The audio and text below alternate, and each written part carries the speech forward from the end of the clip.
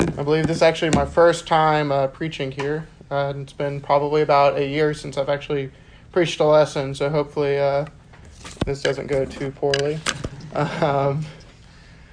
I wonder sometimes, though, how much we read an Old Testament prophecy and really think about it. The passage we're going to talk about in just a minute, but I'm not going to reveal the secret yet. I heard it, and it was particularly moving to me. It felt like I was being punched in the gut. It's just the beauty, the wonder, and the grace that was kind of held up and bound up in this promise. And the reason why I asked Jacob to read Isaiah 25 is I think it's a good primer for the prophecy we're about to read. It's kind of interesting to me, this theme of prophecy in the Old Testament and how it unfolds. The time in which the most prophets were living was the time in which Israel was in the most distress, was when there was the most evil, was when there was the most wickedness and pain and sadness and threats, foreign and domestic. And it's kind of in that backdrop that Isaiah wrote this prophecy, that there's going to be a day on the mountain of the Lord when he's going to gather all of his people for a feast, and he's going to take away that veil that's been over everybody and unite everybody. And it's interesting too, this image of this single day when all people are when people are going to be able to enjoy this promise. And when you really read the Old Testament, it's replete with prophecies about this coming day. And it's interesting to me, especially in the book of Isaiah, that happened, kind of in the shadow of the looming exile, that he looked forward, almost looked beyond the exile to say that there's coming a day in the future, far and remote, when this judgment or when this establishment of goodness over wickedness will occur. And when you read the story of the exile and the story of the return, you think, is this it? Did we do it?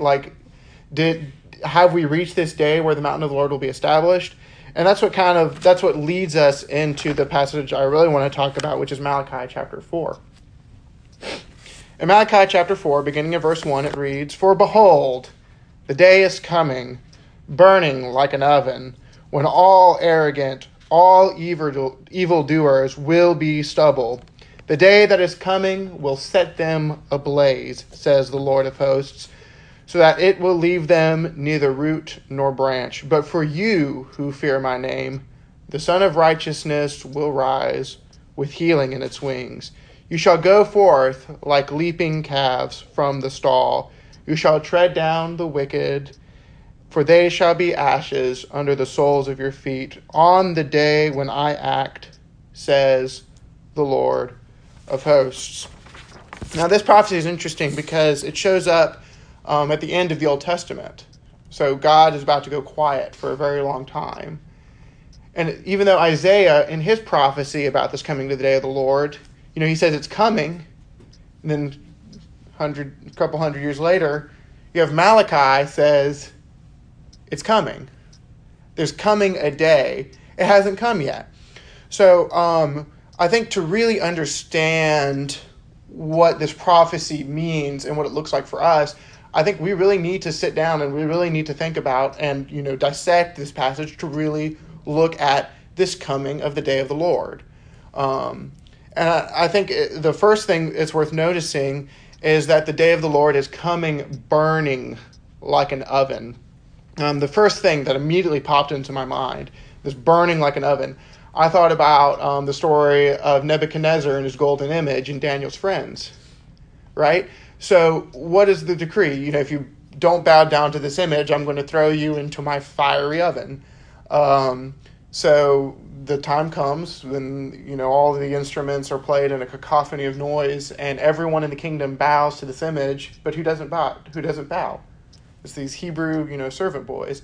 And Nebuchadnezzar, he's very displeased. He's very angry. His wrath burns against them. And the time of their judgment comes. And he says, make my oven 7 times hotter. And it becomes so hot, this oven, that when they open the door to bring judgment upon these Hebrew boys, it kills the servants who are opening up the door, and they cast these Hebrews into this burning oven. And what do we learn in that moment? That God's judgment is stronger than the king's judgment. The king Nebuchadnezzar, he styled himself King of Kings over all the earth, and God's judgment was more powerful than Nebuchadnezzar's. And this idea of this burning is a particularly interesting one to me, because it's almost like God's wrath is this flaming fire that he holds back and that he's refraining from letting lash out and consume and destroy. He's holding it back. But he says a day is coming when he's no longer going to hold it back. And I mean, think about, what is the fire consuming? I think, I don't know if any of y'all have really used an old-timey like oven. But nowadays we're just kind of, and our oven's working. I haven't actually used a wood-burning stove, but I have used a wood-burning water boiler. And so, what do you put in the water boiler or the oven? You put sticks, you put wood, you put, paper maybe for trying to get it lit. You don't put like glass. You're not going to put pieces of metal in there. You're not going to put like rocks. So why do you put what you put in there? You put it in there because you're trying to have, that's what's consumable. That's what can be burned up. So what feeds God's anger? The two things that are listed here are the arrogant and the evildoer.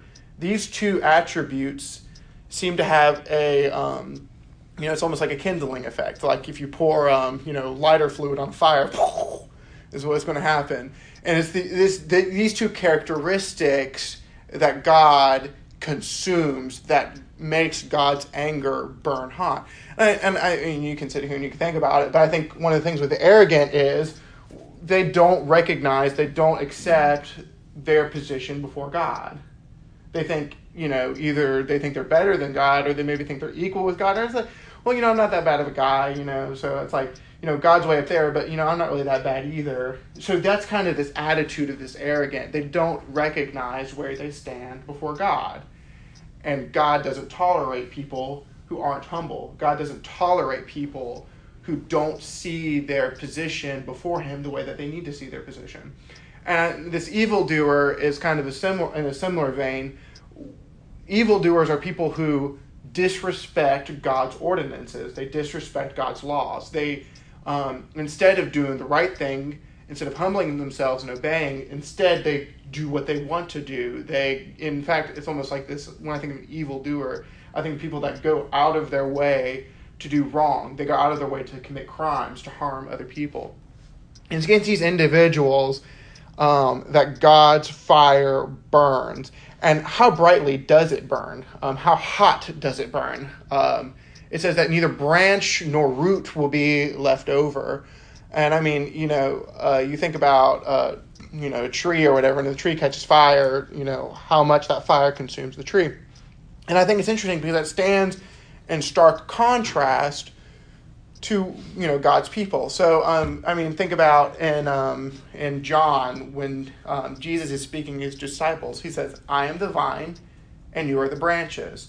So here's an image of branches that have gone out from the vine. And today, in this very room, we have people that are still branches coming off of that vine. So we find this kind of contrast between those who are evil, those who are wicked. Their branches and their roots are going to be completely burned up. They're going to be completely consumed. Whereas the branches of Christ, the branches of God, those which come off of, these divine ordinances, we're literally 2,000 years later, and the vine is still blooming, it's still growing, it's still, leafing. It's very stark contrast. And this kind of leads us then, this concept of the righteous surviving and the wicked, into our next verse. I think it's interesting that there is a day coming for the wicked, but the sun is going to rise on the righteous. So, day coming and sun rising, these are kind of two of the, this is two different ways to say the same thing. But when the sun rises, It's rising not on the wicked, not on the destroyed, not on the evildoer, not on the arrogant, but rather it's rising on those who fear the name of Jehovah. And it's interesting because it's the Son of Righteousness. And I think sometimes we forget, what does that word righteousness really even mean? It's this idea of uprightness, of obedience to law, of submitting yourself to God's authority. And more specifically that when you think about God's righteousness, which I think is the righteousness of the Son of Righteousness, that's pretty clear. This righteousness is, goodness, pure goodness. And when this goodness shines about on the land, it heals those who are good. So in that same day that the evil are destroyed, the righteousness of God will heal those who fear the name of the God. And I think it's this net result is that it's you who fear his name. And I think it's important that it's you who fear his name. This is like a second person, so the prophet Malachi, he was the first person. He's speaking to the second person, who's the second person. Anybody who's reading this and reading it for understanding and reading it with faith and reading it in the fear of the Lord, this is a promise that the Son of Righteousness will rise on you because you fear God's name. And what does it look like when the Son of Righteousness dawns on you and heals you? It's like calves leaping about from their stalls. I don't know if anyone has ever seen it or a video of it, but it's always it warms my heart, makes me smile. It's after a long and cold and bitter winter. These little baby cows have been locked away in stalls, have been locked away in the barn. And, the barn's not even that, it's not like the barn is warm and comfortable either. No farmer in their right mind pays to have a farm have a barn that's 75 degrees in the winter and, 60 degrees in the summer. No farmer in the right mind does that. So it's cold in the barn, it's cold outside, you're not getting fresh food, you're getting, food that's been, kind of preserved so that you can survive for the winter. And then suddenly, the Son of Righteousness, the warmth of spring comes, and you get to go outside for the first time in several months. And the cows, whenever you watch, I highly encourage you to watch a video of a cow leaping from the stall. They're just so excited, it's like they can't even control their bodies. They're just jumping up and down, and they're just, waving their head back and forth, just taking in all that fresh, warm air. The grass is green, the sun is shining, and they're feeling the warmth of the sun on their skin for the first time in several months. And I can't tell you the last time that I went about skipping for joy. It's not something, that's a very rare experience, I think, in our lives. We just don't do that. So imagine now this joy of the Son of Righteousness rising and warming you and causing you to be so happy, to be so overjoyed that you just leap and skip about. And it's interesting to me, too, this relationship then between the righteous who are leaping and are skipping about and are filled with joy and happiness and warmth of the sun. Where do they stand? Where do they leap? Where do they step on and trample while they're leaping about? They're trampling underfoot the ashes of the wicked. And that's maybe not something that we're very comfortable with, this idea of when the wicked are judged, they're burned into oblivion so that we can dance on their ashes. But this is very illustrative of the superior position of the righteous over the wicked. And I think one of the reasons why the wicked are trampled underfoot is because this is the day when God acts. When God acts, what does it look like? I think one of the most clear examples of God acting is like the Exodus. He turned all their water into blood. He killed all their animals. He, filled their houses with gnats and frogs. and then he, had a hail and fire down upon them, and then he killed all their firstborn children. And this was this was over the top, at least maybe in our minds, but this was a very pointed effort on God's part to show, when I am angry, when my time comes to act, I'm going to act dramatically, and I'm going to save those who are mine. So did any of those, some of those bad things kind of happened in parallel, next to Israel, but the worst of the worst, the great judgment of God did not happen to Israel. And what did they get to do? They got to leave, the country full of, covered in gold and silver, and take it all and get out of here. So we see that this is kind of, an example of what it looks like when God acts.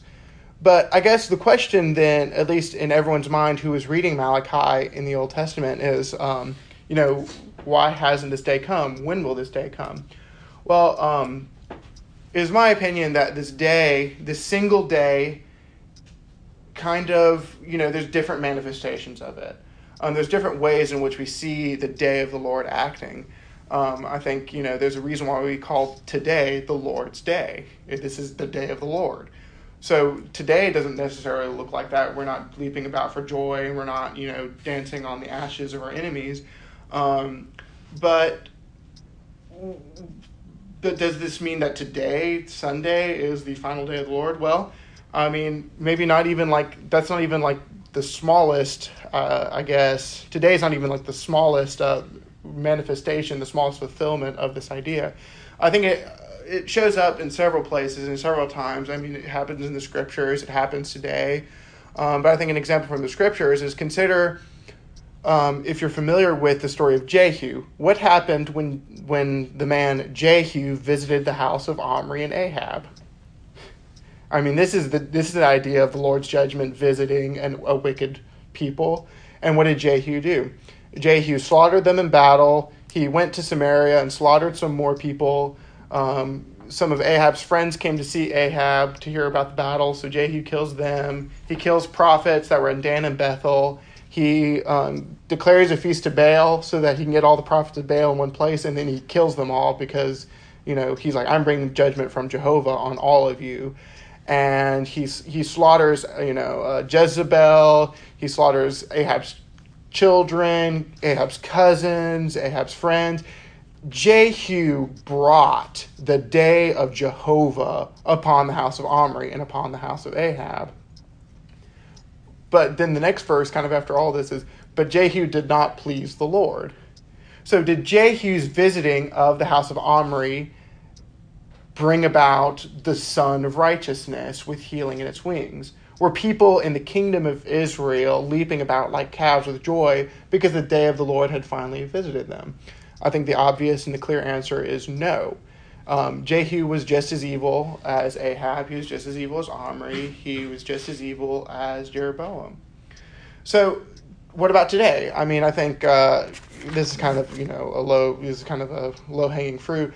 But, we think about, out in the Middle East, when under President Obama's presidency, when, the Navy SEALs were able to kill Osama bin Laden, did that all of a sudden bring in a sun of righteousness and a period of joy and peace and prosperity in the Middle East?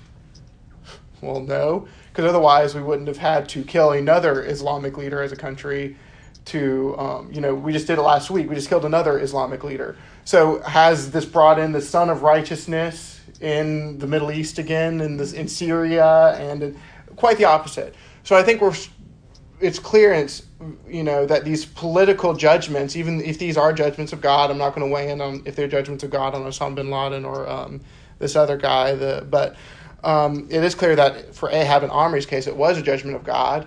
But these are the days of the Lord visiting these people. But it doesn't seem to have the net result on the righteous as one would expect based on these prophecies. So then I guess, in our minds, where are we naturally going to go as Christians when we hear this term, the day of the Lord, the day when God will come and visit us? We think about the final judgment. This is kind of perhaps the most obvious example of the fulfillment of this prophecy. Actually, let's go ahead and turn to 2 Peter chapter 3, verses 8 through 13. There's a very good reason why when we hear about fire burning up the wicked, we think about the day of judgment. It comes from 2 Peter, this chapter 3, beginning of verse 8. It reads, "But do not overlook this one fact, beloved, that with the Lord 1 day is as 1,000 years, and 1,000 years is as a day. The Lord is not slow to fulfill his promise, as some count slowness, but is patient towards you, not wishing that any should perish, but that all should reach repentance. But the day of the Lord will come like a thief, and when the heavens will pass away with a roar, and the heavenly bodies will be burned up and dissolved, and the earth and the works that are done in it will be exposed. Since all these things are thus to be dissolved, what sort of people ought we to be in lives of holiness and godliness, waiting and hastening for the coming of God, in which the heavens will be set on fire and dissolved, and the heavenly bodies will melt as they burn." I think it's also clear, this, of course, captures the essence of the burning nature of God.